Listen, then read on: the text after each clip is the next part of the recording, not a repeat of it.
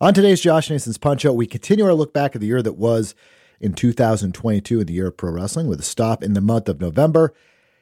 And November, of course, featured a lot of big events, including 2 WB pay-per-views / premium live events, depending on what you want to call them, which include Survivor Series and the Triple H regime bringing War Games to the main roster. We talk about that. Crown Jewel, the company returning to Saudi Arabia for a pretty well-received show, including a star-making performance, to the extent you can increase his star, in Logan Paul taking on Roman Reigns. We talk about that. Of course, with AEW, it was all about Full Gear, where MJF won the AEW World title. The Elite return for the first time since All Out / Brawl Out.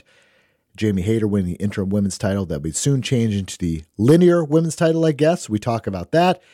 And of course, we have to mention the mockumentary, so to speak, of CM Punk by the Elite in the pre-Thanksgiving or Thanksgiving Eve show, rather, in Chicago, Illinois. We chat about that and all kinds of other stuff as well, including Kenny Omega versus Will Ospreay being made for Wrestle Kingdom 17, the Best of Impact, GCW moving to Fight Plus, all that good stuff. And helping me do that is the returning voices of wrestling's Rich Kraetsch. Rich and I talked for almost 90 minutes about everything that happened in November and all kinds of other stuff as well. So here we go. The month of November in pro wrestling year review series. Josh Nason's Punch-Out starts right now.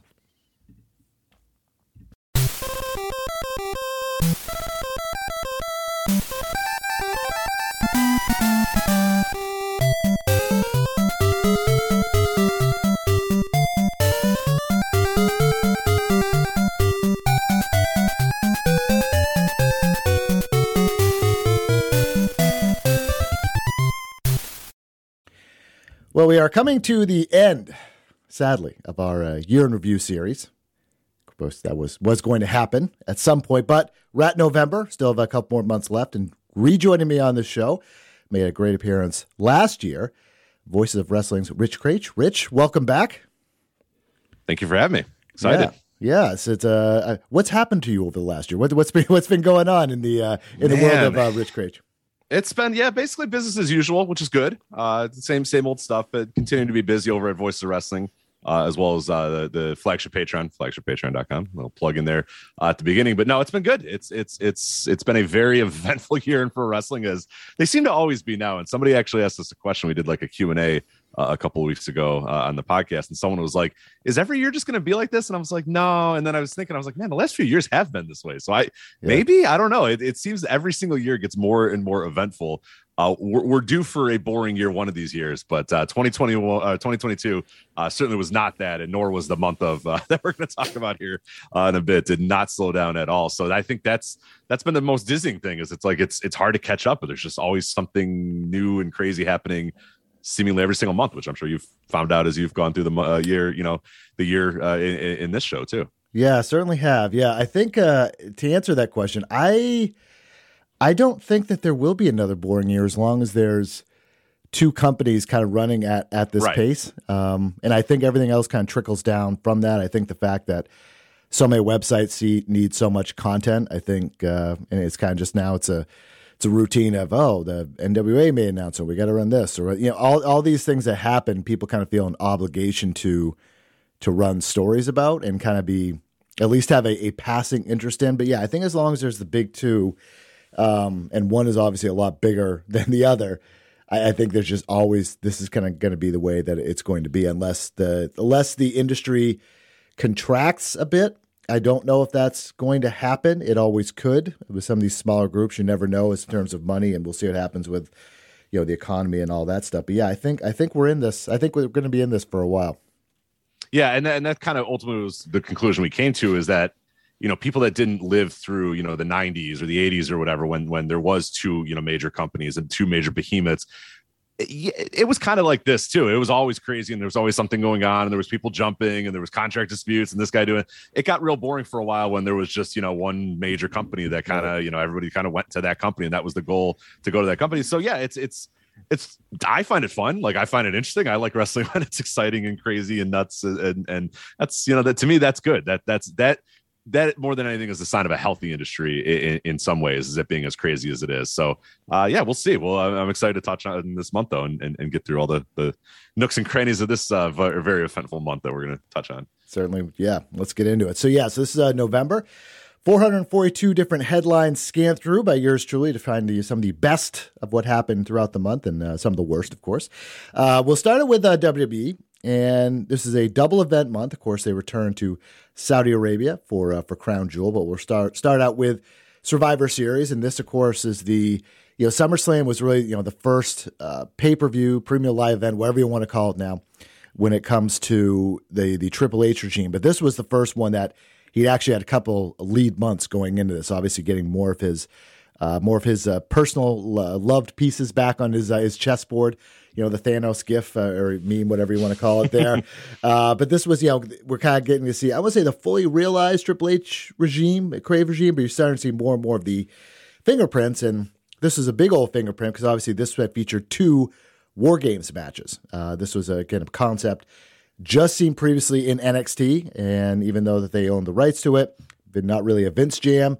Triple H saying, this is going to be my jam. I'm going to put this on a main show. And we had 2 of those matches, the Bloodline and Team Bianca Belair winning both of those matches.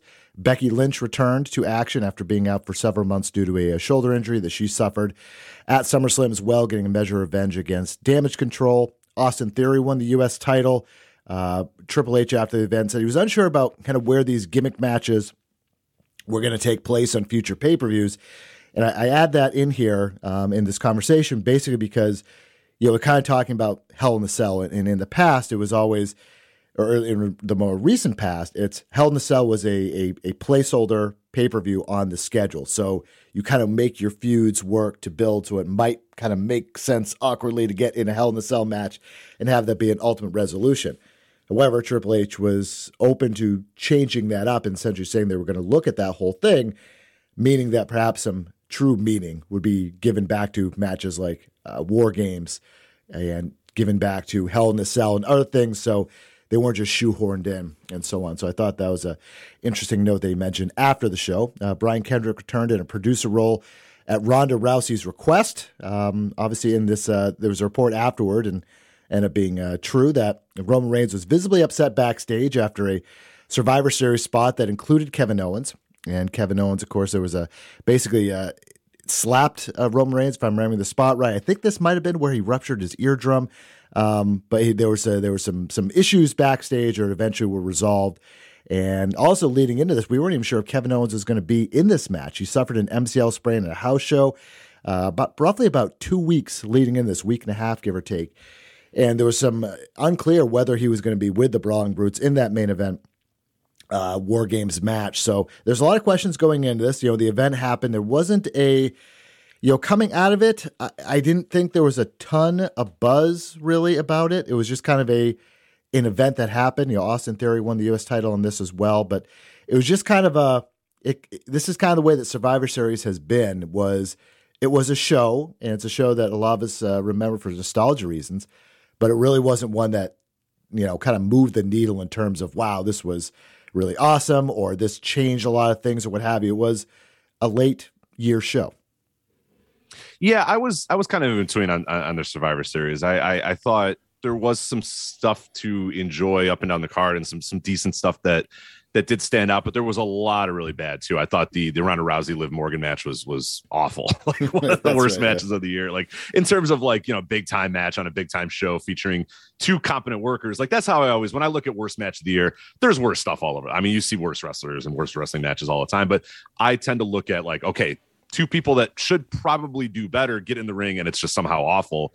That's how I kind of look at worst match of the year. And that one has to be a contender for me. I mean, just really, really bad. And I mean, ultimately I thought the War Games stuff, I don't know. It didn't hit me. And I've kind of been down on the WWE War Games. I've been down on War Games in general. I don't think the stipulation is all that good of a stipulation, to be honest. Like we always remember the very, very good War Games, but we actually did a project a couple years ago at Voice of Wrestling where we went back and watched and reviewed every War Games. We ultimately came to the conclusion, man, most of these aren't that good. like I remember, 1992 was great, and the stuff a lot of stuff in the 80s is really good. But ultimately, it comes to a point that you mentioned a little bit earlier, is that a lot of gimmick matches are just kind of shoehorned in because, all right, it's now this month, it's now October, it's now Money in the Bank season, it's now this, and ultimately, like, especially something like a War Games, it needs that little bit of extra hatred, that little bit of extra juice to make it make sense. And when you just say, well, it's the fall, it's time for War Games, like it becomes a little weird, and you kind of have to, force it in there, which I did find kind of funny about Triple H's comments about, hey, we're not going to force in these gimmick matches if they don't fit the build or whatever, which I love. Like, I think that's a great idea, and I'm all for that. And I think one of the worst things that WWE has done in the last 15 years is say, okay, now it's Hell in a Cell, the pay-per-view, so we're gonna have Hell in a Cell matches, and it's like it totally has taken away from those matches, meaning, okay, this is the end of the feud, and this must, because I used to love Hell in a Cell matches, I used to love ladder matches too, and ultimately they've kind of lost their steam, because it's like, all right, well, now it's May, so now we got to do we got to do ladder matches, we got to do Money in the Bank. Okay, it's October, we're doing Hell in a Cell. Okay, it's February, we're doing Elimination Chamber. It just kind of it got a little, you kind of lose what's important about those matches and what makes those matches pretty good. But for Triple H to say that and then essentially just shoehorn War Games matches into Survivor Series, I thought was kind of interesting. But yeah, moving forward, I do hope that he does do that, because I think that that'd be healthier for the business and be healthier for that company as well. It keeps those gimmick matches a little more special, and it makes them so much less forced, like you said, where it feels so shoehorned in last minute. All right, now let's get all these people together. Okay, now we're gonna fight in the War Games. Like, it just, I don't know. And I kind of felt that in those matches. I mean, you had the Bloodline stuff, and that was interesting, but the women's War Game match didn't feel like it had any real reason to be a War Games match, and the Bloodline one, it worked, but ultimately I think you probably could have saved that for another time and made it a better War Games match. But yeah, ultimately when Survivor Series was done, it was just like, all right, yeah, just kind of moved on to the calendar, and that was a little disappointing, because I think people expected a little bit more out of that show. I agree. So earlier in the month, of course, we had Crown Jewel, the company's latest return to Saudi Arabia. And this show actually, conversely, was received really well by fans for the most part. And a lot of that was due to the main event, which was Roman Reigns defending the title against Logan Paul. Yes, a match that happened in 2022. But that match was really good, and it was really entertaining and a lot of people seemed to like it. Consensus was that it was an entertaining match. Obviously, the result was not in doubt, but it was just a really good match. And I wasn't that surprised, because they've, as I've talked about in this show, that they've and even in the series, they've done a really good job. WWE has identifying specific talents when they are interested in doing something, and really kind of, I don't want to say pressing them to train, but they find the right talents that want to put in the work to train, like the Bad Bunnies, Logan Pauls, that type, that don't want to just have this be one of these terrible, celebrity appearances from the past. They want to get in there and they actually want to like make an impact with stuff. And Logan Paul certainly has done that. He, after a match, he revealed that he injured his ACL and MCL meniscus. We'd learn later in the month, that I'll talk about, that it was not actually as bad as we thought. So clearing him to have do some matches here in the early part of 2023, especially potentially in the Royal Rumble, WrestleMania, what have you. At the show, Damage Control regained the women's tag team titles. There was a potential Jey Uso injury that was revealed during the show as well, but apparently to his wrist, might be broken or something along those lines. Bray Wyatt made an appearance on the show, but overall, this was a pretty good show. And these Saudi shows, they always just kind of have the stigma about them, what have you, for good reason. If you can set that aside for a minute, the actual action itself, the spectacle of it, and the in-ring action really seemed to be well received for this show in ways that I had not seen on previous shows. Yeah, there seemed to be a definite upgrade in effort level on this show for whatever reason, and I don't exactly know why that is, but these Saudi shows, I think, have been marred by obviously everything that surrounds them and goes into them, but ultimately a lot of times it does feel like the wrestlers or for one reason or another just don't really feel like they need to go 100% effort, and they probably don't. I mean, to be honest, they probably don't need to go out there and absolutely kill it and try to have great matches. They kind of go and they do their thing and they do their matches and they're kind of out, and the crowds are always kind of weird, you know what I mean, in terms of like what they react to, because they're not your normal WWE audience or whatever. But I'm right with you that it seemed like the work in general on this show was definitely better than usual, and I am 100% with you on the Logan Paul thing. Like he to me, I don't know if this is like more of a credit to him or more of a a negative towards the performance center or the way that WWE trains the wrestlers or whatever. But I guess you can include Bad Bunny in this too. And you mentioned him as well. Like, these are guys that get it. They get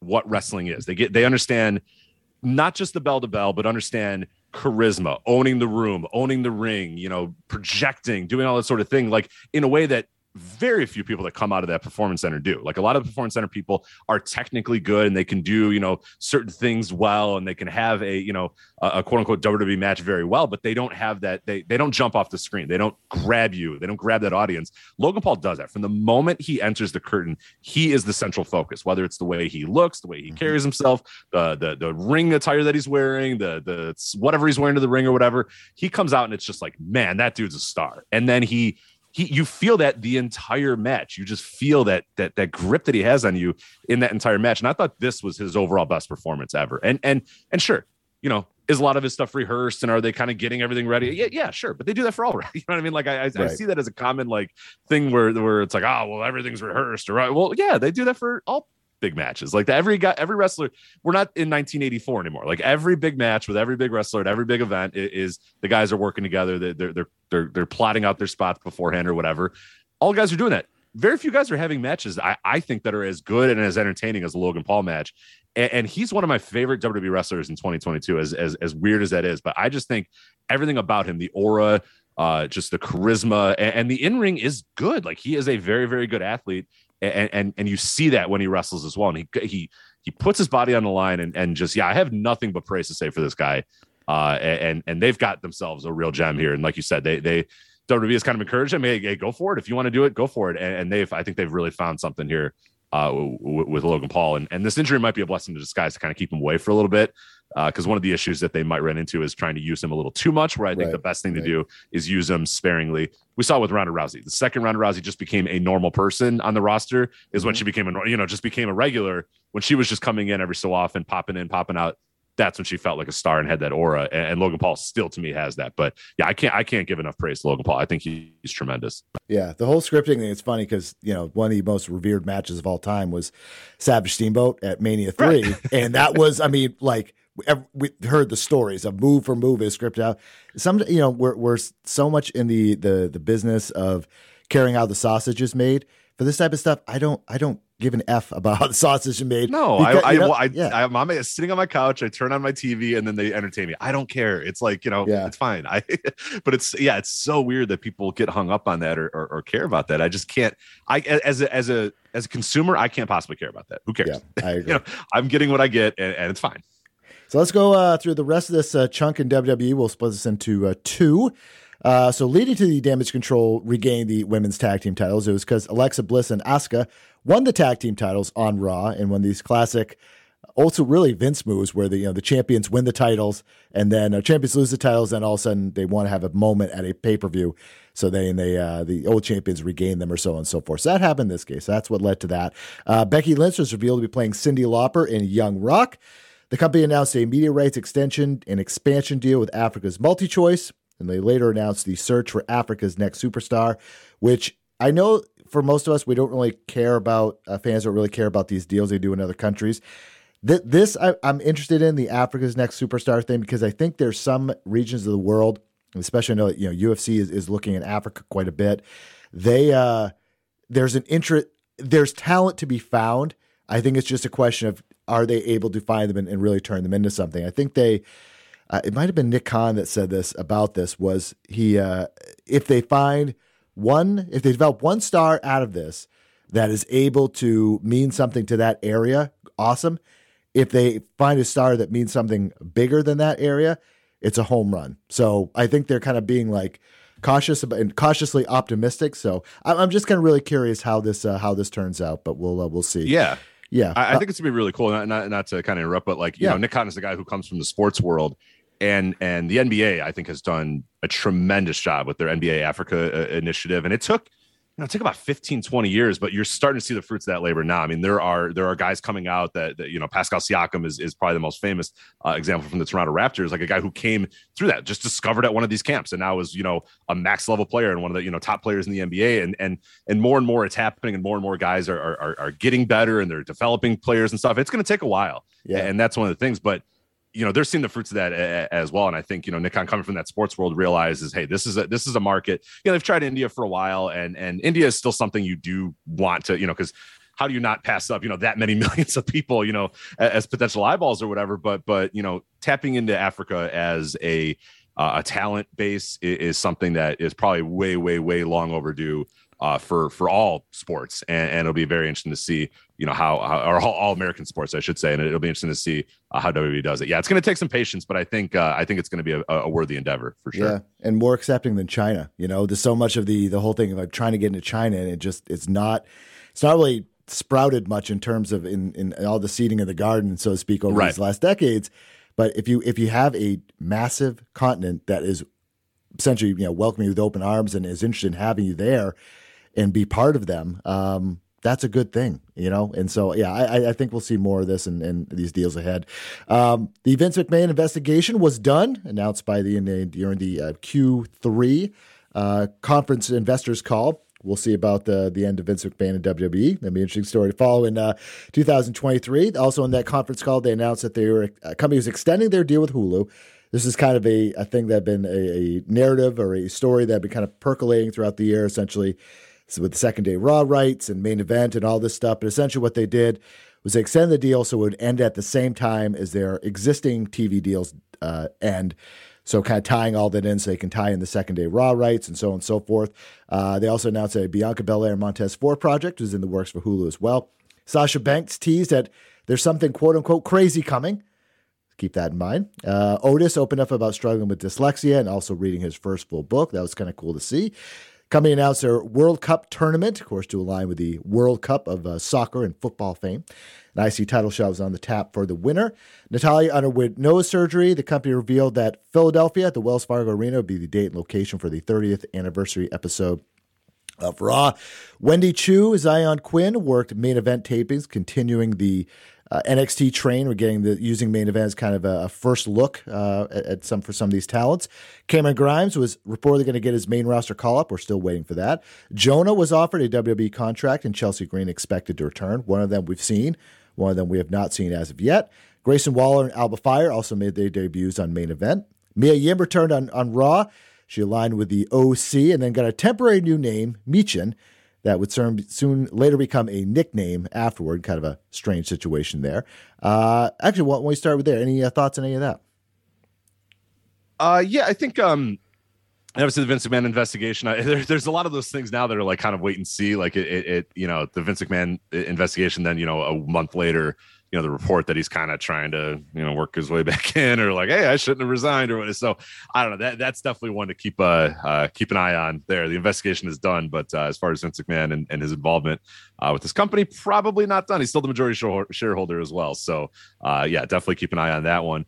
And then the Sasha Banks thing. I mean, that might by the time this gets recorded, might make a lot more sense. So who knows what's going on with that, but definitely interesting there. And then, a lot of the returns this month felt like a weird in sense that like we were bringing back a lot of people that, the initial wave of Triple H returns were pretty, there were fun returns, or people that a lot of people were clamoring for, really like, hey man, I can't wait till that guy comes back, or hey, that's that he was done wrong by him. I'm glad that he's back. But I don't know, this month felt a little bit like Amelia, and it's nothing against Amelia Yim, but it didn't have the same juice, and it seemed like ultimately they brought her in, and like you said, they didn't really know what to even call her. Like they were like, well, this is her name. Well, no, this is her name. What? No, it's a nickname. This is her name. And it's like, all right, well, let's kind of have this all ready to go before we bring her in, and the Bronson Reed thing as well. Again, I like Bronson Reed. I think he's really good, but we saw him eventually return, and it was another one that was like, all right, I mean, yeah, I guess you bring Bronson Reed back if you can. Like, I don't know, it felt like a lot of the ones haven't had as much real juice or real purpose as well.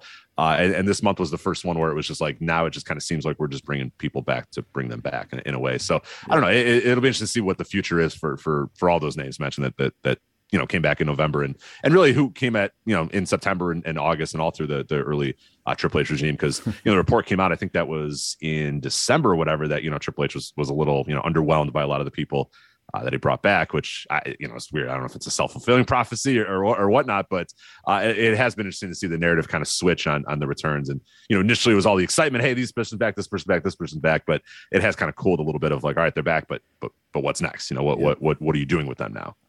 I'm very interested in the post Mania cuts if they happen. I would assume that they are. I know that there seems to be a thing out there like it's so much different in Triple H. It's just a different regime, and they're not going to do this type of things. They have so many people throughout the entire organization still under contract, with NXT talents and all that. I mean, I would be shocked if there's not cuts, and I think that will kind of give us maybe some answers for some of that. That's my guess. Yeah. That's my guess. Let's go through the rest of this chunk for the month. Nikki Cross threw away the 24/7 title on Raw. I should say attempted to throw away the title because it bounced past the trash can. It kind of an attempted throw. A light toss towards a trash can, not necessarily in it, but how fitting. So a perfect representation of this title too. Just exactly. Perfect. So the title is dead for now. We'll see.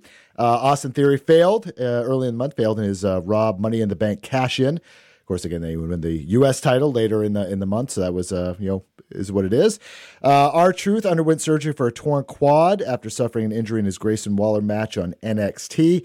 Pat McAfee, speaking of a guy that they've trained up to be quite a good talent and a good wrestler when he gets in there, and his wife expecting their first child. The company announced 15 recruits for their fall 2022 rookie class as they continue to really lean heavy into that NIL program.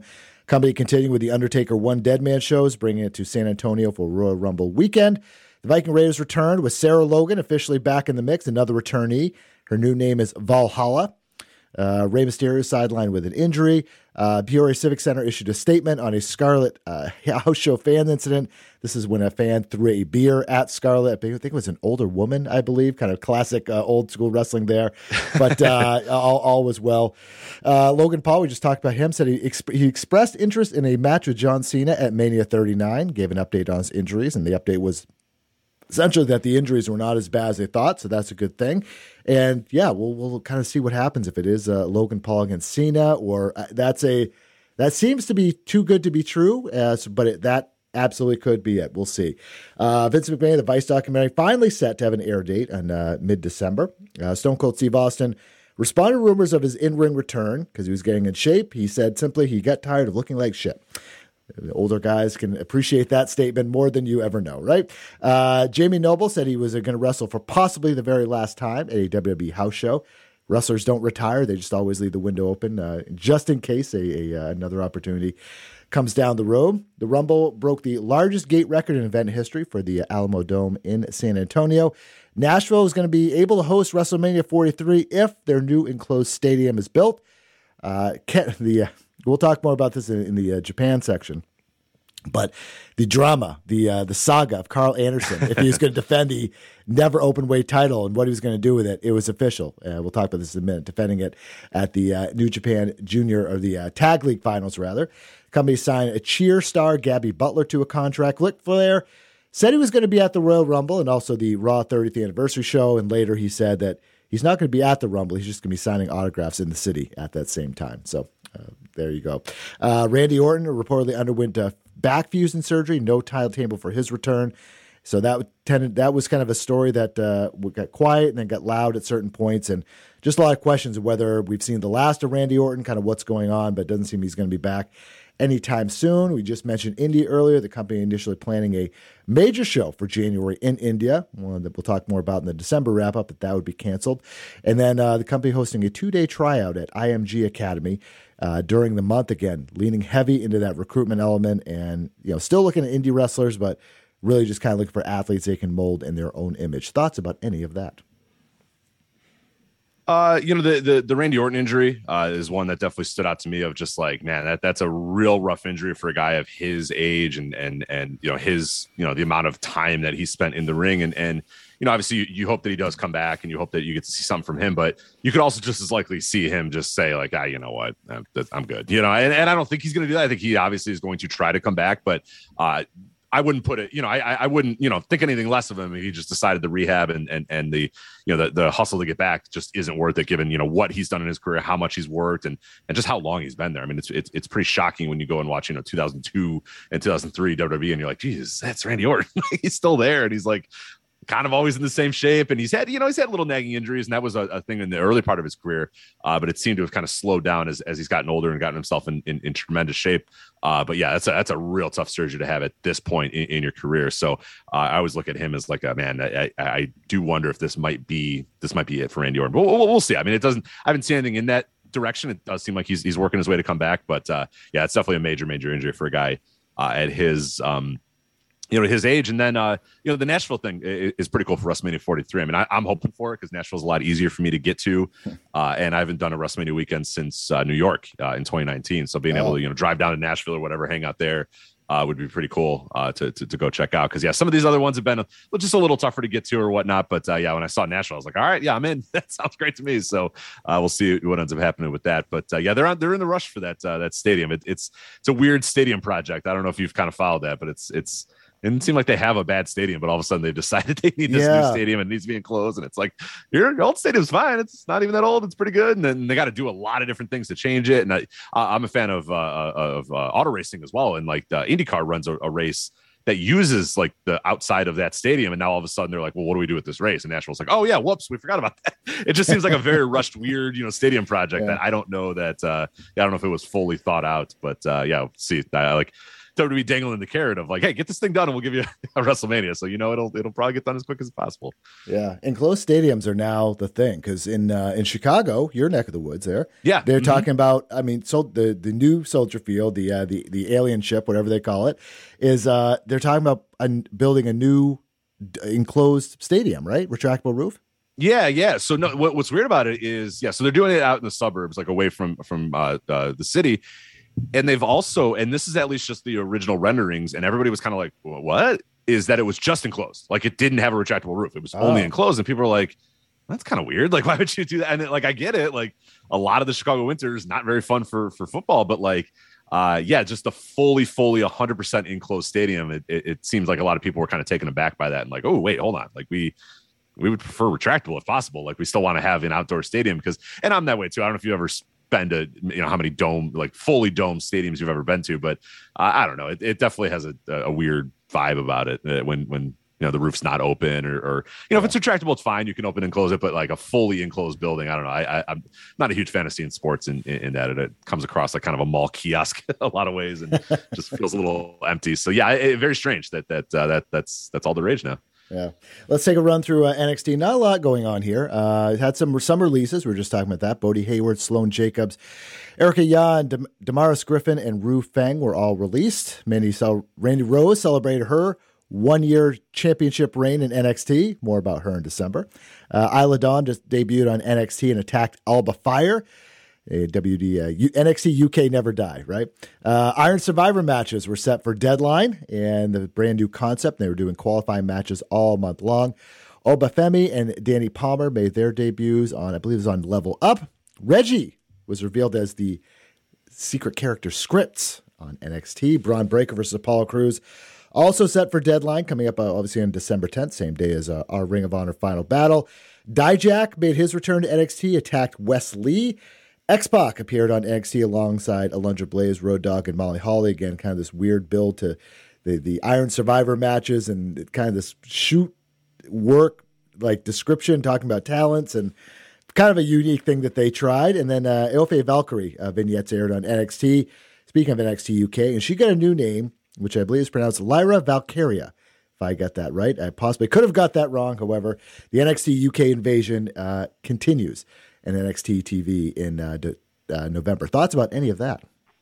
My big thought here is the Scripts thing was rough. That the vignettes were kind of dorky, but at least people were kind of like, I don't know, this is kind of cool. This could be a new interesting character. And then it's Reggie in this like really bad looking gear. Like that gear it's orange and it kind of looks like a Pentagon Junior look, but it's like a dollar store Pentagon Junior look or whatever. Like it's strange. I cannot imagine who saw him wear this gear and said, all right, yeah, well, we got it. Let's go. Let's do this thing. Like, I don't know, that I think that needs a little bit more work. And Reggie's a cool talent. Like, I think Reggie's really pretty fun. And for him to be, Scripts and wearing this orange, I don't know. It's all kind of a little strange and a little weird, but NXT, had not a very super interesting month in November. Not a ton happened, so it didn't really light me on fire in any way. All right, let's flip to AEW / Ring of Honor, and that month was punctuated by Full Gear in beautiful Newark, New Jersey. You see, I actually attended this pay-per-view, and I can't say I'm going to be heading back to Newark, New Jersey anytime soon. Lovely. It's lovely that time of year, isn't it? Oh, boy. It was cold and nothing. It was Newark. It was nothing happening. Oh my God. Thankfully it was close to the airport. Couldn't wait to get out of there. Yes. I stayed when I went to WrestleMania weekend, we stayed in Newark, and it is certainly close to the airport. That is a great way to describe Newark. Yes. Yeah. Best part about Newark is it is close to the airport. Yeah. Yes. Quick to get out. Let's see. So the event did over $1 million gate, and they did, estimated between 137 and 140,000 pay-per-view buys at this point. And this was featured a lot of title changes. This really felt like I don't want to say clean the whiteboard creative show, but in a lot of ways it was kind of a reset. I don't know if Tony Khan would call it a reset. He might in a very long answer, but who knows. But the big one, of course, MJF winning the world title, defeating Jon Moxley in the main event. There was obviously the swerve with William Regal, which will lead to more things we'll talk about in December. Jamie Hayter winning the interim women's title. That would later be changed to the, linear women's title. We'll talk about that in a few minutes. Samoa Joe winning the TNT title. Saraya made her return, defeating Britt Baker, again, her first match in 5 years. The Elite, surprisingly, lost in their return match, unsuccessfully challenging for the Trios Championships against Death Triangle. However, later that night, it was announced, and in the building, it was just a quick graphic that were like, huh? It was a best-of-7 series announced with Death Triangle that would obviously go through the first part of January. The Eliminator Finals originally supposed to be taking place in the show were ended up getting moved to the following Wednesday. I think that ended up being fine. It was all due to a Ricky Starks injury, kind of pushed everything back. But all that happened. We had I put again with the Cabana questions. Wrestling Inc. Nick Hausman asking more about Punk and Cabana at the post-event press conference, the story that will never die. And this was an entertaining show. Being there live, it was a long show. I think every AEW pay-per-view, I'm going to say the same thing. It was just there's a little bit of sag in all these shows, and they just go long. So whenever Tony Khan says that they're going to end at a reasonable time, which he said about this one, that's just not true. Maybe reasonable for him because he stays up all hours of the night. But the shows just are a little long. And regardless, again, this was featured the MJF world title win, so that era begins. The Elite finally returning, again, after all the stuff that happened with All Out, things that we talked about before and everyone kind of knows. And we'll talk about some of the lead up to this and kind of what happened afterward. But this was, what were your thoughts on the pay-per-view and kind of everything that happened? And I guess everything that's happened in the, almost 2 months since then, month and a half, give or take. Yeah, to me, I thought it was a great show. I'm with you that every AEW pay-per-view feels like it's like an hour too long. And there's always this like weird lull point in the middle of the show. And this one didn't have as much of that. Like there's always this weird, like it starts out really hot and the first hour is like usually pretty good. And then there's this weird like hour and a half that's just kind of like, all right. And then it kind of gets together the last, but it does seem like there's that hour or so that always kind of drags on, or that hour and a half that always drags on, that you're like, do we really need this? Like, let's get rid of this match, move things forward, I'm 100% with you. I would love if these things were way closer to 3 hours. I get it, because they only run quarterly or whatever, so they think that they need to go longer. But I don't know. I've yet to ever meet a wrestling fan that after a 3 hour show was like, God damn, I wish that was just an hour longer. Right. I've never met them. I'm sure they're out there, but I have yet to encounter a fan in the wild that was just like, I wish we just had another hour and a half of that wrestling show. Like 3 hours is fine. Like, hey, I'm fine with 2 hours. As I get older and busier, whatever, 2 hours would be perfectly okay with me, but I get it. 3 hours is the standard. But yeah, I think more companies should start to strive just for 3 hours and try to get under 3 hours if possible, as opposed to now it feels like we just blow right past that 3 hours, and now we're working on trying to get under 4 hours, which is just way too long, way too long for a show. But ultimately, I like the show a lot, and I thought when I left Full Gear and we did our reaction show immediately afterwards at flagshippatreon.com, was it just felt like this show, all the vibes felt right with AEW again. And I'm sure that was the Elite coming back. I'm sure it was just, there just seemed to be a whole lot of just, I don't know, it all kind of felt complete again after a very, very, very awkward September. That was, the Dynamites felt weird. Everything felt weird. There was this black cloud over the entire thing. and the Elite come back, and it's like, okay, maybe we're okay, maybe this thing is back to where it needs to be, and things just kind of felt right after the show. And I thought it was a really, really good show. I thought, having the Elite back just adds to the level of talent, on the show, just adds to the level of matches on it. And you could see it immediately. It's like, oh yeah, these guys are like some of the best wrestlers in the world. Now they're back on the show. Like that helps a lot. Of course it's going to help to have the Bucks and Kenny Omega back on your show, but it definitely felt like the energy was there with the wrestlers again. The energy was there in the crowd again. And all things kind of felt good and right with AEW, I thought, after Full Gear. And the MJF win, obviously a huge win, a huge changing of the guard moment in that company as well. But I think more than anything, what stood out to me after this show was Jamie Hayter. I thought she proved herself to be one of the top stars in this entire company, one of the best women's wrestlers in the world after this match. And she's only continued that with having great matches over the course of the time since she won that title. But that really felt like a moment where those two women went out there and they made sure that match was going to be a big deal. And Toni Storm and Jamie Hayter just went out there and they beat the shit out of each other too. They just beat on each other. And at one point, like it felt like Toni hit Jamie kind of harder and, busted up her nose or I think it was her nose, right? That was a little busted open. So Hayter came right back and then busted her up. And I was like, got her kind of stiff. And I'm like, yeah, that's classic wrestling. And they're buddies, you know what I mean? They're friends, but that's like classic wrestling. It's just like, you know what? Little receipt there. And I was like, yeah, you know what? Let's go for it. And they end on this and the match ends and Jamie's bleeding and sweaty and Tony's bleeding and sweaty. And I'm like, hell yeah, that's to me felt so much like just what I love about wrestling. It's just two people go out there, man or woman, doesn't matter. And they beat the living hell out of each other to try to prove who the better person is and who the champion should be. And that was everything that I love in pro wrestling with that Jamie Hayter, Toni Storm match. So I thought I left the night thinking that was, if not the best match on the night, one of the best matches on the night. But overall, just the vibes of that entire show felt like, okay, we're back on track here with AEW, where it felt very, very weird from August, late August and all through September. Just kind of felt just clunky and black cloudy, and I don't know exactly the way to put it, but it felt weird. Is probably the best way.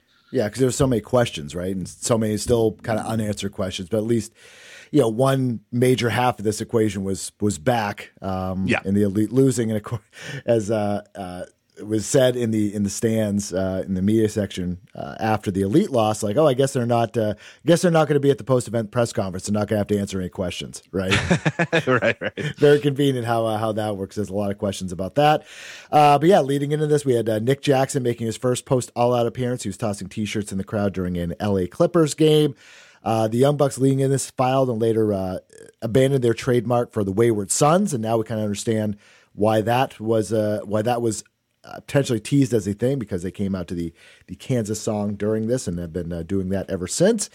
And then in your neck of the woods, again, Chicago, this pre-Thanksgiving, the Thanksgiving Eve edition of Dynamite, one of the trio's best of 7 matches happened. This was again the Elite taking on Death Triangle. Leading in this, Kenny Omega gave an interview saying it's not the Elite against CM Punk and encouraged fans to let it go. And then on that show, they essentially mocked CM Punk throughout this match. They were booed relentlessly by the Wintrust faithful, the Chicago faithful, and obviously the GTS spot. Matt Jackson feigning the failed buckshot lariat that CM Punk did and kind of mocking that. There were some other kind of things throughout this and just kind of mocking this. And they did a bite spot, the Ace Steel bite spot, referencing that. Again, everything kind of got that backstage altercation. So it's like, okay, well, I guess we're going here. And afterwards, the story came out that people close to Punk were not happy about the kind of how that happened.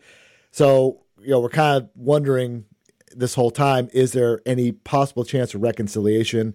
Some people think, of course, they wouldn't do this unless there's some sort of angle or something like that. And then other people thinking, well, this is kind of maybe the last dirt on the grave, so to speak. What was your take on all that?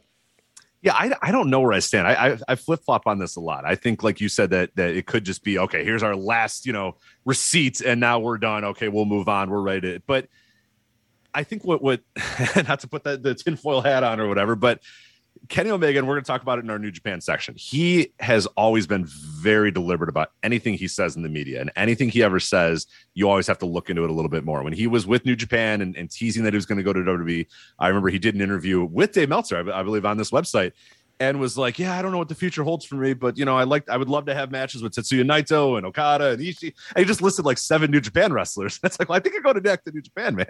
Yeah. But he was like, who knows? Who knows it's going to happen? Then obviously he just went back to New Japan and had that last run that he had there.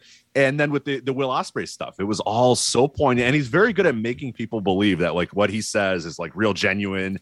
And because he comes across that way, but he is a pro wrestler. They're professional liars at the end of the day. And that's why we love it. Like, that's what they do. And he was very deliberate about the Will Ospreay stuff of, kind of bad mouthing him about, all he cares about is having great matches and all this sort of stuff. And all he cares about is doing flips and all that. And it's Kenny Omega saying that, which is like, some people didn't get the irony of that. And then ultimately now it's all for them to work an angle and for them to work a match. So when he says, I think it was wasn't it the day of or the day before, whatever, saying, hey, look, it's not the Elite versus CM Punk. Everyone's just got to get over this thing. We all just have to move on, and then do an entire match of spots, alluding to the fight. Like, my antenna went up and I was like, wait a minute, hold on. So I don't know. I flip flop on this. I tend to think if I was a betting man, I would say that CM Punk never comes back to AEW, and that was the last chapter, and that's it. But I'm a little, my bet is a little nervous. I know. Because just the juxtaposition of Kenny going out there and being very deliberate about, hey, get over it, stop talking about it, let's all move on, and then them just doing an entire match to troll this entire. I was like, it's a little too close to the sun for me. So I don't know. I'm going to be a grease pig here and say I don't know, but I thought I circled it a little bit. My antennas were up a little bit after that match saying, okay, hold on a minute. Hold on. What are we doing here? And then very immediately the people close to Punk or Punk's camp saying, hey, we're not happy with that. Like, I don't know. It seemed too deliberate, and maybe I'm too in the weeds of this business or whatever at this point, but too much was going on there to make me think, hold on, I don't know. I'm still probably more on CM Punk never coming back, but this being there live especially just made me think, hold on, we're doing something a little strange here, and I don't know. I don't know. I tend to think that I'm not 100%, but I'm maybe 65% that he's not coming back, or 55% that he's not coming back. But it felt like 90% before that match, and then after that match I was like, oh, hold on a minute, hold on. Trevor Dame and I talked about this in the November episode about basically this would be the biggest thing that they could do if they were able to work this out. Oh, license to print money. My God. I mean, you could do a year's worth of stuff with this. I mean, you can include the FTR stuff, depending on what their status is. There's so many different things you could do this that could easily last a year. And if you did it right, I mean, this would be their elevator moment that they need, because they've kind of been running at the same level. You want to make that spike. I mean, this would be it. And as Dax Harwood said in this first edition of this podcast that just came out, he would like he wants a locker room where all these guys can be together, and he thinks for the betterment of the business, he would like something to be work. He's like, just work it out, and it would be just so much fun for this whole thing to like play out in the ring. I think you could do. It'd be awesome. It'd just be something really fun to do, and I don't know. We'll see. I'm very similar to you. I think if I had to bet on it, I'd bet on Punk not coming back, but there's also part of me, it's kind of like, these guys are professional liars for a reason, be a lot right. of fun. If they were true pro wrestlers, they would all get in that room and just plot this out and plan this and say, look, I don't have to like you and you don't have to like me, but let's just go out there and make millions of dollars, because we could absolutely do that. And get Cabana in the room too and just be like, all right, I don't care. So whoever that mediator is now like that, they have to go, leave AEW or leave the wrestling business and go into politics, because if they're able to mediate all of that and keep everybody in the room and just say, look, we all stand to do a lot better and make a lot more money if we can just, and I'm not saying we have to do this forever, but 6 months, 12 months, whatever, here's what we're going to do. Here's our plan. Let's go out there. And then after that time, we can never talk to each other ever again. We never have to speak to each other ever again. We don't have to look at each other ever again, but let's go out there and make money. I mean, if they're true pro wrestlers, they would do that. And I'm with Dax. I hope that can happen, because I just think, the potential is limitless of what they could do. It'd be insane. Yep. Give us 1 year. Just give us 1 year. Make it happen. Right. Yeah. And then you can hate our guts, but just come on. Exactly. Let's do this. Let's all make money, please. All right. Let's go over the first half of this month here, or first chunk rather. CM Punk, we just talked about him, made his first public appearance since All Out, appearing, doing his MMA announcing gig for a regional promotion. His injury rehab was reportedly going well. And also there was a story about the impact of Colt Cabana's AEW return. People were obviously very happy, called it a dressing room morale booster, because he appeared in that match against Chris Jericho for the ROH title. So that was a whole thing too. So yeah, we'll kind of see where all that plays out. Shibata, randomly, again, this is just random AEW, appeared in an episode of Dynamite, and he was Orange Cassidy's dream opponent. And the match was made for the following Friday at Rampage from Atlantic City with Mike Tyson on color commentary. Again, another strange thing. And was learned that he had requested AEW matches with Bryan Danielson and Orange Cassidy. So perhaps we'll see that Danielson match at some point in an AEW ring. More strange weirdness. Jeff Jarrett appearing on Dynamite, attacking Darby Allin as part of this very kind of mid Sanjay Dutt, Jay Lethal, Satnam Singh faction. Attack Darby Allin, and then later that night, it was announced he was joining the company as their director of business development. So Jeff Jarrett appearing basically for every single promotion possible throughout the course of 2022, and then ending it with AEW. He always wins. He always finds a way. He really does. It's crazy. The cockroach of pro wrestling, man. His man will just never die, and that he's had a job in this business since. God, I mean, 16 years old, something like sure, right? Exactly. Like whatever that year would be, but I mean, yeah, before I was born, he's been consistently a member of the professional wrestling business since the mid '80s, and just always having a job, always with a major company, either running a major company, starting a major company, being it's unbelievable what this guy can do. And he just does it every time. He must be the best interviewer ever. I don't know. I'd love to talk to him, but then I'd probably end up investing in some business of his. I don't want to talk to him because at some point I'm going to give him $30,000 for something and be like, well, I give $30,000 for it. It's I don't know. He has that way. He just could do it. I don't know. Definition of a lifer, man. Unbelievable. He did this, had a memorable line during a promo essentially calling Braun Strowman a make-believe monster in tight skinny jeans or tight red jeans or something, tighter pants, something along those lines. He referred to WB as a banana nose circus. And all that stuff. So we, kind of tried to explain those comments and did a kind of a shitty job about that, but whatever. AEW made announced they were going to be making a bunch of debuts in 2023 in a lot of different cities, including Portland, Oregon, London, England, Phoenix, and San Francisco. We'll talk more about San Francisco in just a minute. Sean Spears, I have a weird quote, said he's always seen himself as an intercontinental champion. However, there is no intercontinental champion in AEW. He made that one appearance in Toronto and then hasn't been seen since, so I have no idea what is going on with him. Lamar Jackson, NFL quarterback star for the Baltimore Ravens, reacted to a call-out on AEW Dynamite by Chris Jericho. That was kind of a unique moment there. Matt Hardy had these statements during, essentially, he made it sound during a podcast that he witnessed the all-out fight and then had to clarify that he did not, even though the way he said it, it absolutely makes you think that he saw it. So that was kind of a strange moment. Bandito really signed his AEW contract legitimately. I believe it was a 3-year deal. And the rationale for not signing with WWE was that his family, the AEW contract allowed him essentially to be where he is and not have to go on the road. And of course, if he's going to WWE, he'd have to be in NXT and moved to the Orlando area, and that really wasn't in the cards. So AEW allowed him to be kind of live his life. So good for him. MJF joined the cast of the Iron Claw movie, focused on the Von Erichs.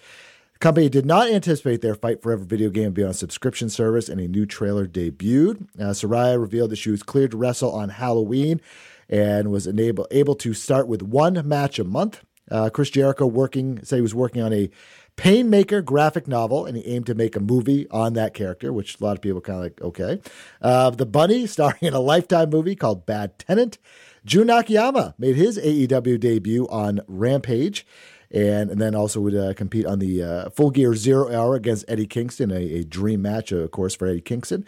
Abaddon suffered an injury at an indie show that would keep her out of action for quite some time. And then Anna Jay replaced the Bunny, the aforementioned Bunny, in a AEW Dynamite match due to, I believe, an injury or illness or something along those lines. Thoughts about any of that? Yeah, it's the big thing that stands out to me is AEW finally, heading out west. It seems like they just forever were not, and likely probably COVID restrictions and COVID concerns and all that sort of stuff, and just familiarity with the area that they had been running, and maybe costs as well of just, hey, it's easier to just keep everybody on the East Coast and the Midwest or whatever, as opposed to going over. But I think it's gonna be healthy for their business to start getting out there, because they were running a lot of the same buildings, a lot of the same towns over and over and over again. And I do think you saw kind of diminishing returns on some of those. So yeah, I like it. I like the idea of them going to Portland, to Phoenix, to San Francisco, and then, like you said, to London as well is going to be cool. cool. So seeing them open up their business to a lot more places and just an entire region of America that they felt like they just have not really went to in any great numbers is cool. So I think that'll help their business a lot, and it should help their ticket sales a bunch, which have obviously lagged, in the last half of 2022. So we'll see obviously how that goes, but I think they should hopefully get back on track a little bit, going to these places for the first time, people's first ability to see AEW live and in person. So we'll definitely have to monitor that and see how ticket sales do. And then the Fight Forever game. That was kind of weird where there was one weird report that said it would be on, Game Pass. And I think a lot of people that weren't in the video game, sphere didn't know what that meant. But the people that did know were like, oh, that doesn't seem very good. If it's going to release, on the subscription service, that means, that maybe they're not that confident about the game or whatever, or a number of different things. But, them having to then clarify, no, that's not actually the case. And no, you're going to have to pay for this game, full price, all that sort of stuff, I think made people feel a little bit better. Because I know me, personally thought, oh, man, if that game's releasing on, the subscription services, that means that they're maybe not as confident about it. Maybe they're not as confident that it's going to sell well, so they'll just take the the guaranteed amount of money from Microsoft or whoever and put that on this streaming service or the game service, and then just take whatever. But I like the idea that they're going to try it out, see what happens, and ultimately if it does end up on that service, that's fine, but you want to at least see what you can do sales wise in a normal marketplace. So curious, and I'm really excited for the game. It looks really cool.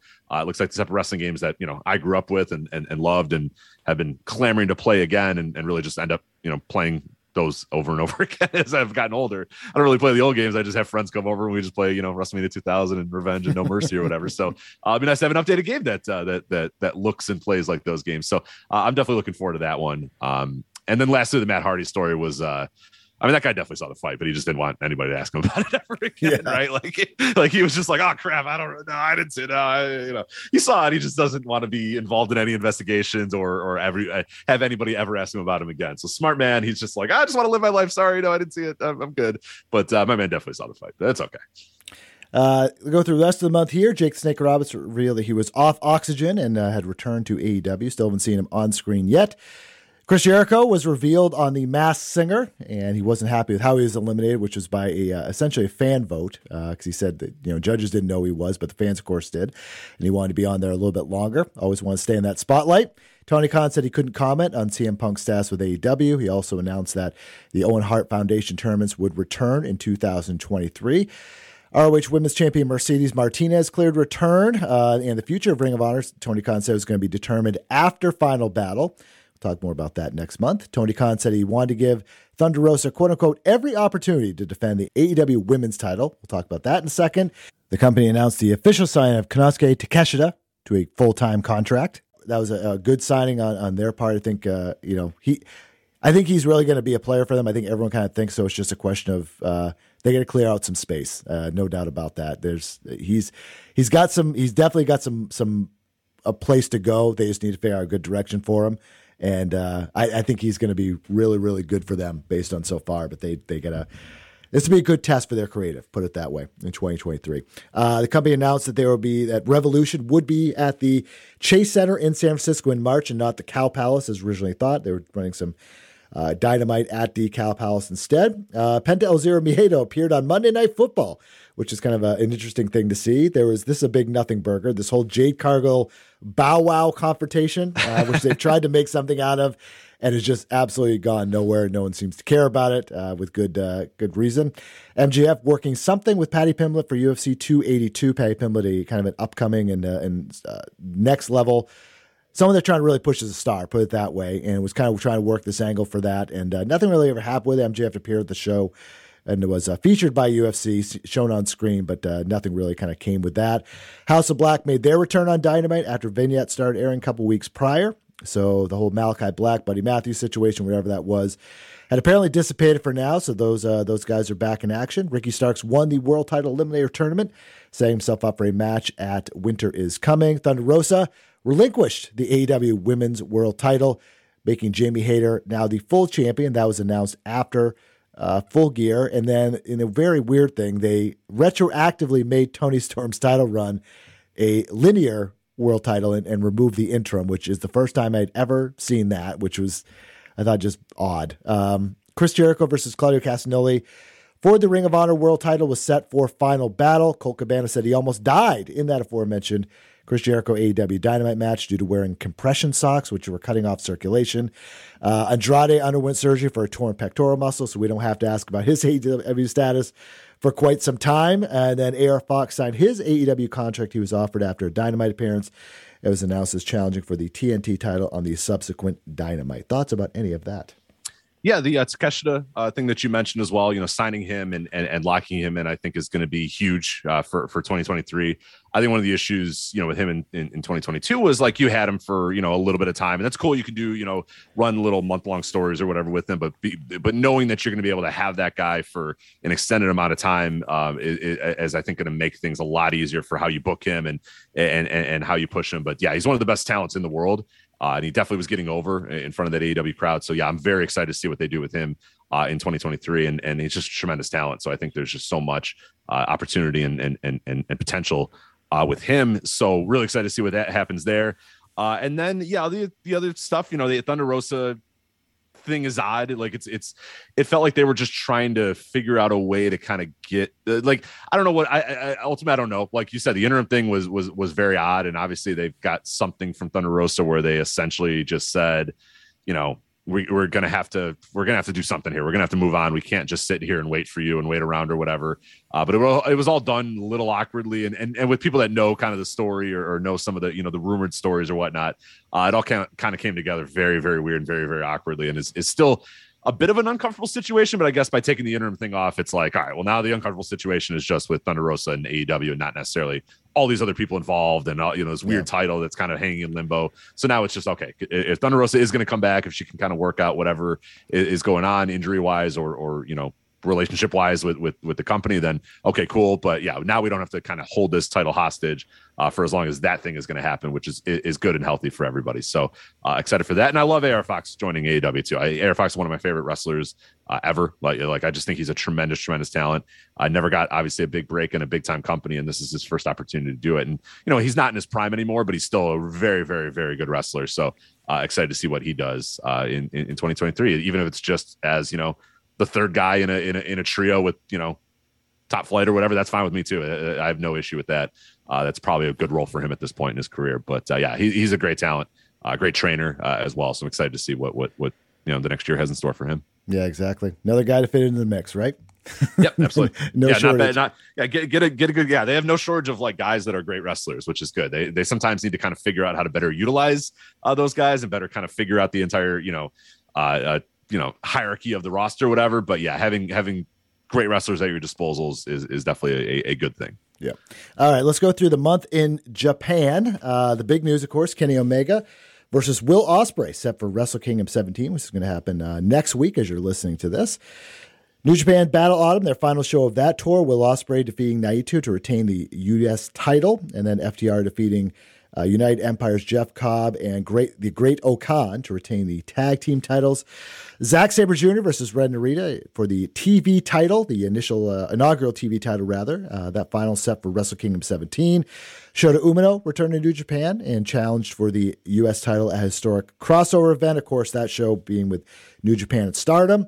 Punctuated by Kairi becoming the first ever IWGP Women's Champion at that show, winning the tournament there. New Japan announced their teams and format and layout for both the World and Super Junior Tag League. FTR announced that they were going to be participating in Wrestle Kingdom 17.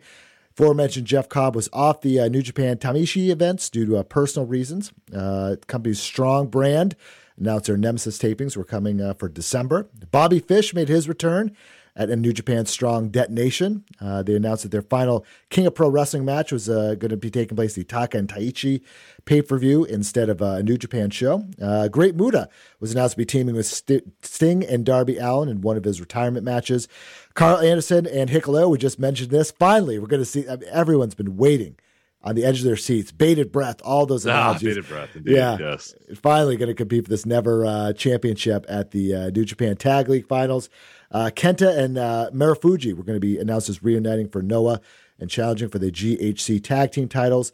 Their second New Japan Wrestle Kingdom 17 event was announced for January 21st. And then the New Japan World Tag League is happening. Events happening, of course, all month long. Thoughts about any of that? Yeah, I think the big thing is obviously Kenny Omega and Will Ospreay for Wrestle Kingdom is, I mean, that's like a top tier match. One of the best matches, like, you know, in a world where people throw around the term dream match a lot, like every indie, every weekend says dream match. And it's like, I mean, no one's really dreaming for that, but that's okay. I mean, it's a good match. I'm glad you booked it. I'm glad you're able to, you know, present it, but it's not really a dream match. Like, let's cool it down a little bit. And people just throw around that term so much these days. Like Kenny Omega versus Will Ospreay is a true dream with a capital D dream match. I mean, it's two of the best wrestlers of this generation in Japan again. Kenny Omega making his return to Japan. You know, they kind of sniped at each other all throughout the year in terms of media coverage and whatnot. So I think, yeah, I am super excited about that match. And I think in the West, it's a very important thing for New Japan to especially in this next week that, you know, that we're talking about this in the lead up to January 4th, is like they need to really hit this thing as hard as they possibly can to let people know this thing is happening. It's happening on this show. Go make sure you watch it. And I don't know if they've done a great job of doing that just yet, but like New Japan has struggled obviously in the West ever since the pandemic and for a multitude of reasons, AEW's creation and whatnot. They just don't have that same vibe that they had in 2016, 2017, 2018, where they felt like they were really gaining steam as you know, a company that Western wrestling fans watched and consumed and discussed or whatever. It doesn't feel like it's that way anymore. And this is a match that can go a long way in kind of getting those fans back and kind of rehooking them into, hey, this is what we're doing here.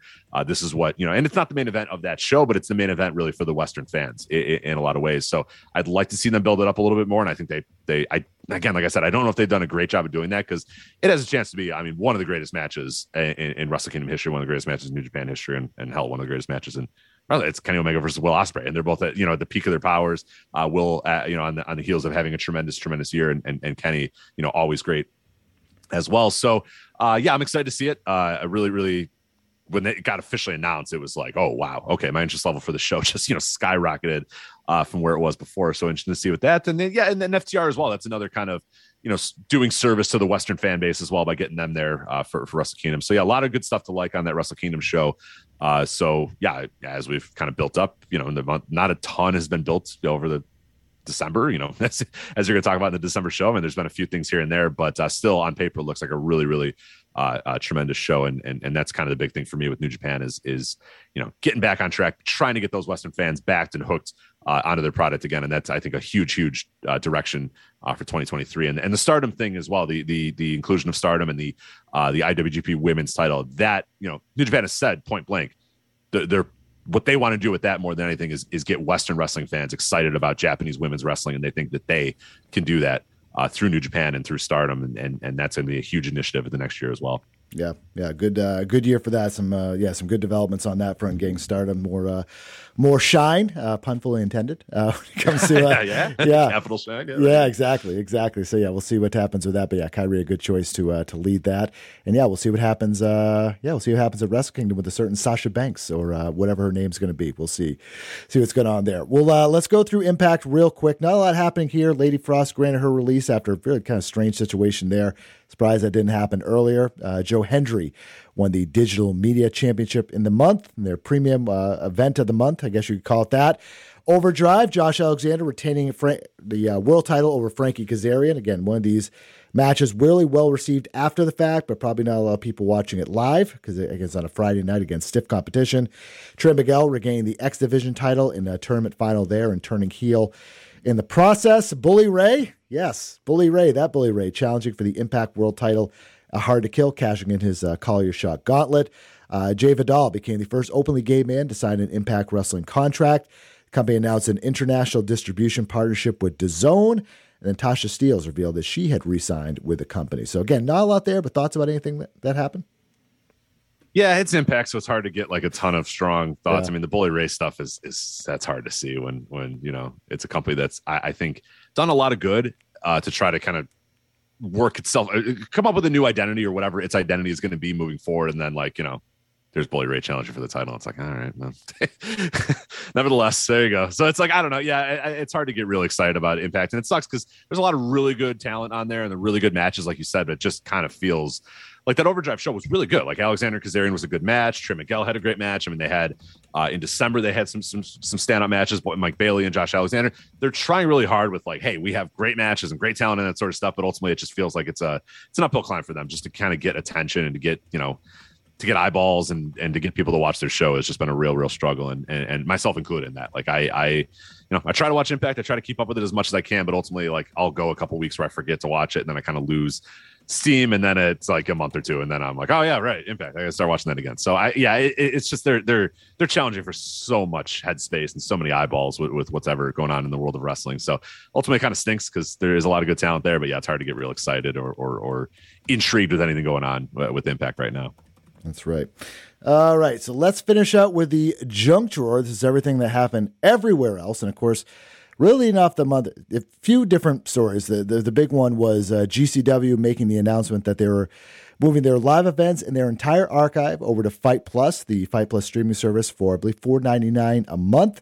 And that was followed by Wrestling Revolver and also Black Label Pro, moving their live events and content libraries over to Fight Plus. So Fight Plus trying to become a bigger player in that streaming business. And GCW, they run about 75 events a year, something like that, and that's part of the deal. And when I talked to Mike Weber on this show, he said it could be from Fight. He said it could be possibly more than that. So we'll see. They run a lot of shows, but essentially getting a guaranteed money every month instead of having to do the pay-per-view thing, and enabling an audience to find them and experience them more for a cheaper amount per month. We'll see if it works. I think there's a lot of questions with it, but they're going for it. So I think that's a good good thing to try. I think for both parties.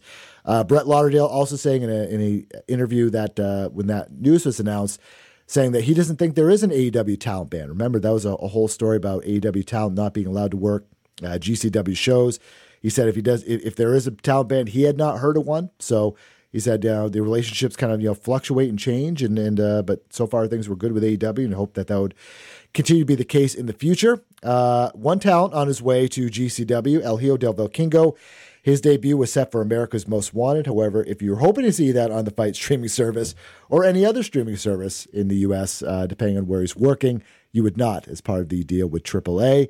The company had to issue an apology after Chris Hamrick used a homophobic slur at an event. Blood and Thunder 2023 for January was announced for Philadelphia, with Jacob Fatu versus Ben Kay and Alexander Hammerstone versus Yamato for the MLW title announced for that show as they open up the gate, so to speak. Jacob Fatu won the Battle Riot 4 match, and I included it in here because it aired in November, but it actually happened in June. So the weird...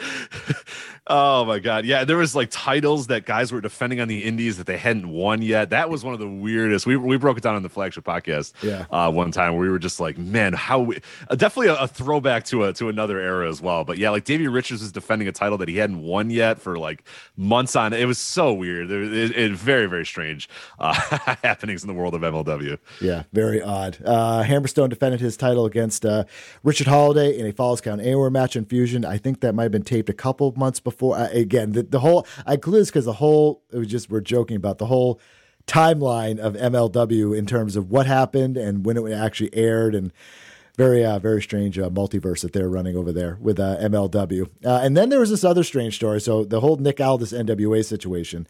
So Nick Aldis announced he had given NWA his notice, and there was this Instagram story that was later deleted, essentially ripped on the company's creative. The NWA then suspended him, and he was not going to appear at Hard Times 3 with their pay-per-view for that month. He was going to take on Odinson at that show. And then, he said that much of the product doesn't pass the Harley race test. Then at that event, Tyrus winning the NWA World title in a three-way over Trevor Murdoch and Matt Cardona.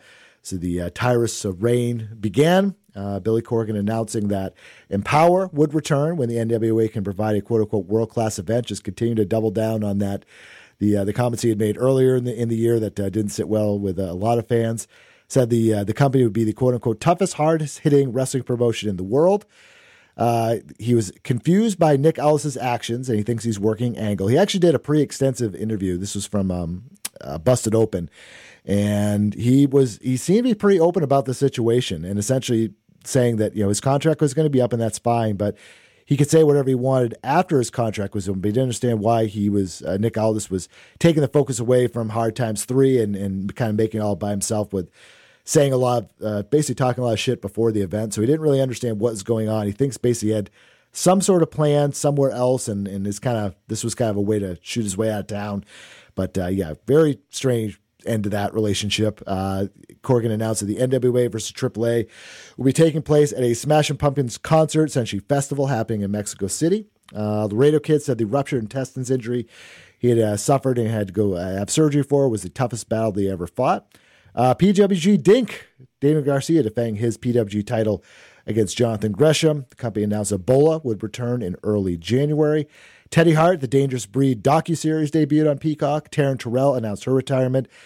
Sammy Guevara and Ty Mello, a title defense was announced for AAA's Noche de Campeones. I'm probably not pronouncing that right. However, so we're recording this is supposed to be happening tonight. And however, Ty Mello is going to be on AEW Dynamite instead. And AAA is still announcing that both of them are going to be there, despite them having visa issues. So yeah, I thought that was very.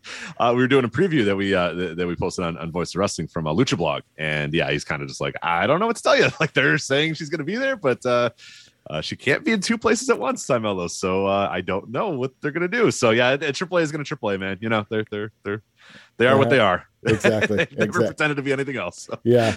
Yeah, especially speaking of being you are who you are, Bobby Fish winning his pro boxing debut by second round TKO in not really spectacular fashion, put it that way for those that saw the clips. The Dynamite Kid's nephews, the Billington Bulldogs, signed deals with MLW. Brandi Rhodes said her in-ring return was not in her plans right now, and all fans rejoiced. Cain Velasquez requested and gained permission to work at AAA December event again. Speaking of AAA, going to be AAA. Aaron Dean Eisenberg was cast as Ric Flair in the Von Erich movie The Iron Claw. And then Ricky the Dragon Steamboat was victorious in his return to the ring in a trios match. And Tony Khan later saying he would love to have the Dragon back in AEW anytime. So we'll see if that ever happens again. So thoughts about any of that? A lot happening there. I think the big thing is the Fight Plus, to me, really stood out because it's a huge shift in where we were with the indie streaming, services and wrestling streaming services in general. And like you said, ultimately, I think it's probably a big swing by Fight to just figure out, okay, what are we or what are we going to be in the future? How do we, it's strange. I don't know. It's like a weird, we did the like catch-all networks for a while, and then it felt like that didn't work. So then we went into like individualized event buying. We always seem to have very much ebb and flow with this all the time. Like we go from individualized events, which obviously pay-per-views were predicated on for a while, and then when streaming services started first making waves and coming out and getting bigger, then it was catch all. Okay, we have all this stuff available for this exact price point, and WWE Network kind of setting that market and saying, hey, we have all this content for this dollar amount. Then everybody kind of had to follow that dollar amount and figure that out. And then ultimately, not many people could follow that dollar amount and said, okay, well, we have to charge more. We can't possibly just charge $10 for all this stuff that our economics are not going to work with that. So then you started to get where Fight and GCW and all these other companies left Independent Wrestling TV or left whatever networks they were on, or Flow Sports or Flow Wrestling, all that sort of stuff, and went instead towards okay, now you have to pay us X amount for every single event. And now Fight Plus kind of saying, no, let's try to get it back to pay us an X amount of fee per month, and we'll see what happens, with theirs. So I think it's, for the companies themselves, it probably takes a lot of the headache away of having to promote as heavily every single month or every single week or whatever, in GCW's case, pretty much every single week, having to promote very, very heavily every single show that you have, and more or less being able to say, hey, this is, just kind of present your product and let the subscriptions kind of tell the tale there. But, for Fight, it's a pretty big risk for them as well, because I imagine that they're probably trading in a little bit of overhead dollar amount, that they were likely making with every event sale and all that sort of stuff, with saying, hey, we're just going to build up a bigger user base, and whatever that's worth, of having people, join for, all these different products. And so far, a few promotions have signed up or whatever. I don't know how it's going to go. Like, part of me thinks it's probably going to go the way that a lot of these other, kind of all-in-one streaming services have gone, which is usually not very good, especially in the wrestling sphere. But I think it's a worthy endeavor for Fight to try. And, I think it's a worthy endeavor for the wrestling companies to try as well, because I mean they're obviously getting some guaranteed amount of money that to them is worth it. So I think a lot of the risk comes for Fight here is are they going to make, is this going to be a worthy endeavor? Are they going to make more money than they had, or ultimately is it just about gaining a user base and maybe thinking about that next step of a sale or whatever it's going to be, but collecting as many users as you can into your ecosystem, and then figuring out what that next step is after that. I don't know. It's worth a try for sure, and I'm excited to see what kind of happens with that. And then the NWA stuff really stood out to me, and that we extensively went over that on the flagship podcast of just So, I mean, just a bunch of people all kind of, sticking their foot in their mouth over and over again when they really didn't have to. And it just ultimately ended up being just nobody looked good at the end. You know what I mean? All this kind of looked weird in the end of like the way that he tried to, clearly he was trying to get out of his contract and try to move on to other things, which is fine, whatever. Like, but there was probably ways that he could have gone about that to be better. And then Billy, who just seemingly always tries to find a way to put his foot in his mouth, with these situations, it especially with the Empower thing, he'll, at the end of the day, he could have just said, hey, we tried the event, we did it, it didn't make money. And when it's financially responsible for us again, we will do it again. But at this time, it's not. Yeah. And that's all he had to say. But then he's digging into, well, the talent's not there and the wrestlers. It's like, oh, what are you doing? And then doubling down and tripling down and quadrupling down. It's like, just stop. You don't have to do this.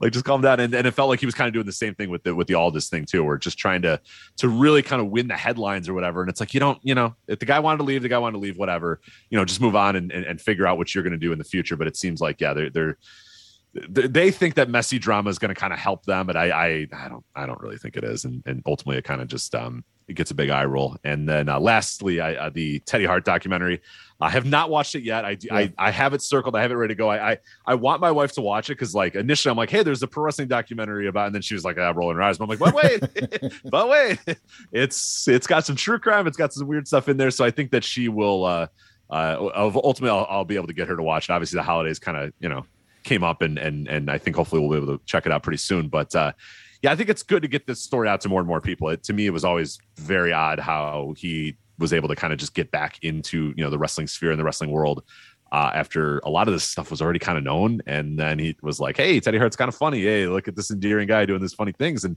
it only felt a little icky for me. And now, thankfully, that seems like that's never going to happen again. Hopefully more people realize what the real story is with Teddy and just what so many other people knew for so long. And I don't know if it was either just ignored or just not taken seriously or whatever, but this documentary should hopefully put an end to him being kind of the funny, hey, look at this guy with his cats, it's so kooky and so funny. It's like, oh, this guy's there's a little bit more devious acts involved in this guy's life and his career or whatever. So yeah, it'd be good to see it, but I've not watched it yet, so I can't speak on it too much. Yeah, I haven't either. I haven't watched that or the Flair documentary or anything like that. It's hard, there's so much like stuff you got to watch, and not outside wrestling too. You can't just watch wrestling stuff alone. You know what I mean? So it's tough to find time to get this on there and actually, pay attention to it.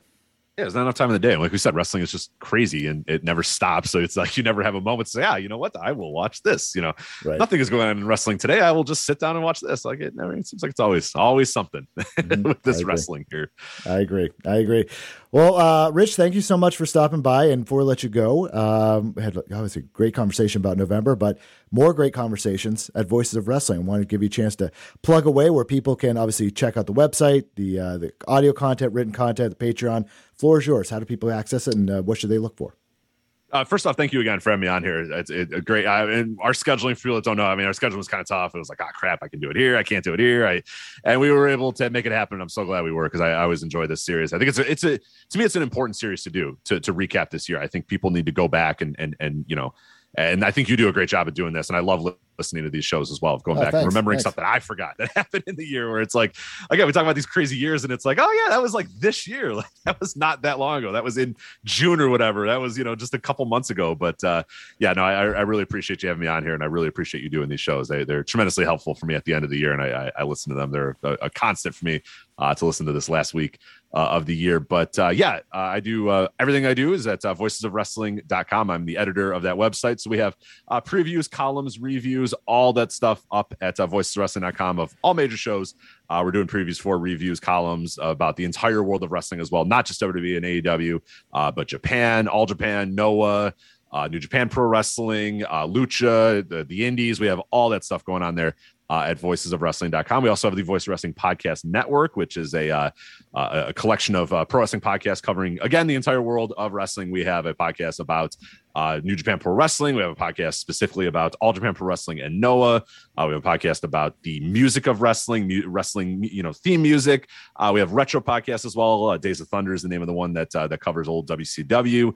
We have Eurograps Express, is the show that covers all of European wrestling. We have a wrestling trivia game. We have a wrestling podcast about Joshi wrestling. We have one about Dragon Gate. We have the flagship podcast that I host that covers the entire world of wrestling. We have an AEW podcast called The Good, the Bad, and the Hungry. We have a retro one about TNA as well. So it's called You've Got to Be Kidding Me. So we have a ton of stuff there. You can find it. Just search the Voice of Wrestling Podcast Network or VOW Podcast Network on whatever app you use, or you can subscribe to any of the individual show feeds as well. All those are available again at voicesofwrestling.com. So if you just want to listen to one of them, you say, hey, I only care about Joshi Wrestling, I just want to listen to Jumping Bomb Audio, you can do that. But we also have our podcast network feed, which has everything available as well. So that's all on there. And then last but not least, I do bonus content. The Flagship Wrestling Podcast, myself and Joe, we do bonus content as well at flagshippatreon.com. Patreon.com/Voices of Wrestling can get you there as well. We have a ton of stuff available there, a ton of audio, written content. We do live episodes of the Flagship Podcast that you can listen to on that service. We also do bonus content. I do retro series, usually themed retro series. Like if it's the month of August, I'll usually watch old SummerSlams, or January I'll go and watch old Royal Rumbles or whatnot. October I did old Halloween Havocs, like doing stuff like that, and then bouncing around a bunch of different stuff as well. For Christmas I went and looked at old Christmas wrestling themed wrestlers or wrestling shows or wrestling matches, all those sort of things. And I'm also doing right now, and I'm finishing up in the next couple of days, a series on Goldberg. It's called 173-1, all about Goldberg's 1998. So where things went, and kind of breaking down some narratives as well. And I've watched every single Goldberg segment throughout the entire year of 1998 of just kind of looking at the rise and the fall and how it got to the point. And obviously we're concluding that series here in the month of December, where he's going to lose to Kevin Nash, and then the finger poke of doom is going to happen, and then a lot of other stuff is going to happen with WCW as well. But this series is completely focused on Goldberg, the streak, where he was, whether it was a good decision to have him lose, what would have been a better way to do it. So just breaking that down month by month as that's kind of happening. So that was a lot of fun to do that series, and I've really had a blast doing that. But that is all available at flagshippatreon.com. Patreon.com/Voices of Wrestling is how you can get to that. But that is it for me. I got nothing more. Good stuff. Good stuff. We're looking forward to talking to you again in 2023. And who knows what wacky stuff we'll be talking about? Like God only knows. I know. Only knows. God, yeah. You make any prediction possible. Kenny Omega versus Hulk Hogan at a on a barge in the Indian Ocean or something like that. Yep. It's like, oh yeah, that makes sense. That tracks. It's not impossible. Yeah, I do a prediction show at flagshippatreon.com every year, and for a couple of years I used to. People would send me predictions and I'd be like, nah, that's ridiculous. But then in the last couple of years, I've been like, yeah, sure. Yeah, I don't know. Probably. I'm sure. I can't say no to anything. Anything is possible in this crazy, crazy world of pro wrestling these days. But I love it. I love the chaos. I embrace it for sure. Certainly it is. Rich, thanks so much. Thank you.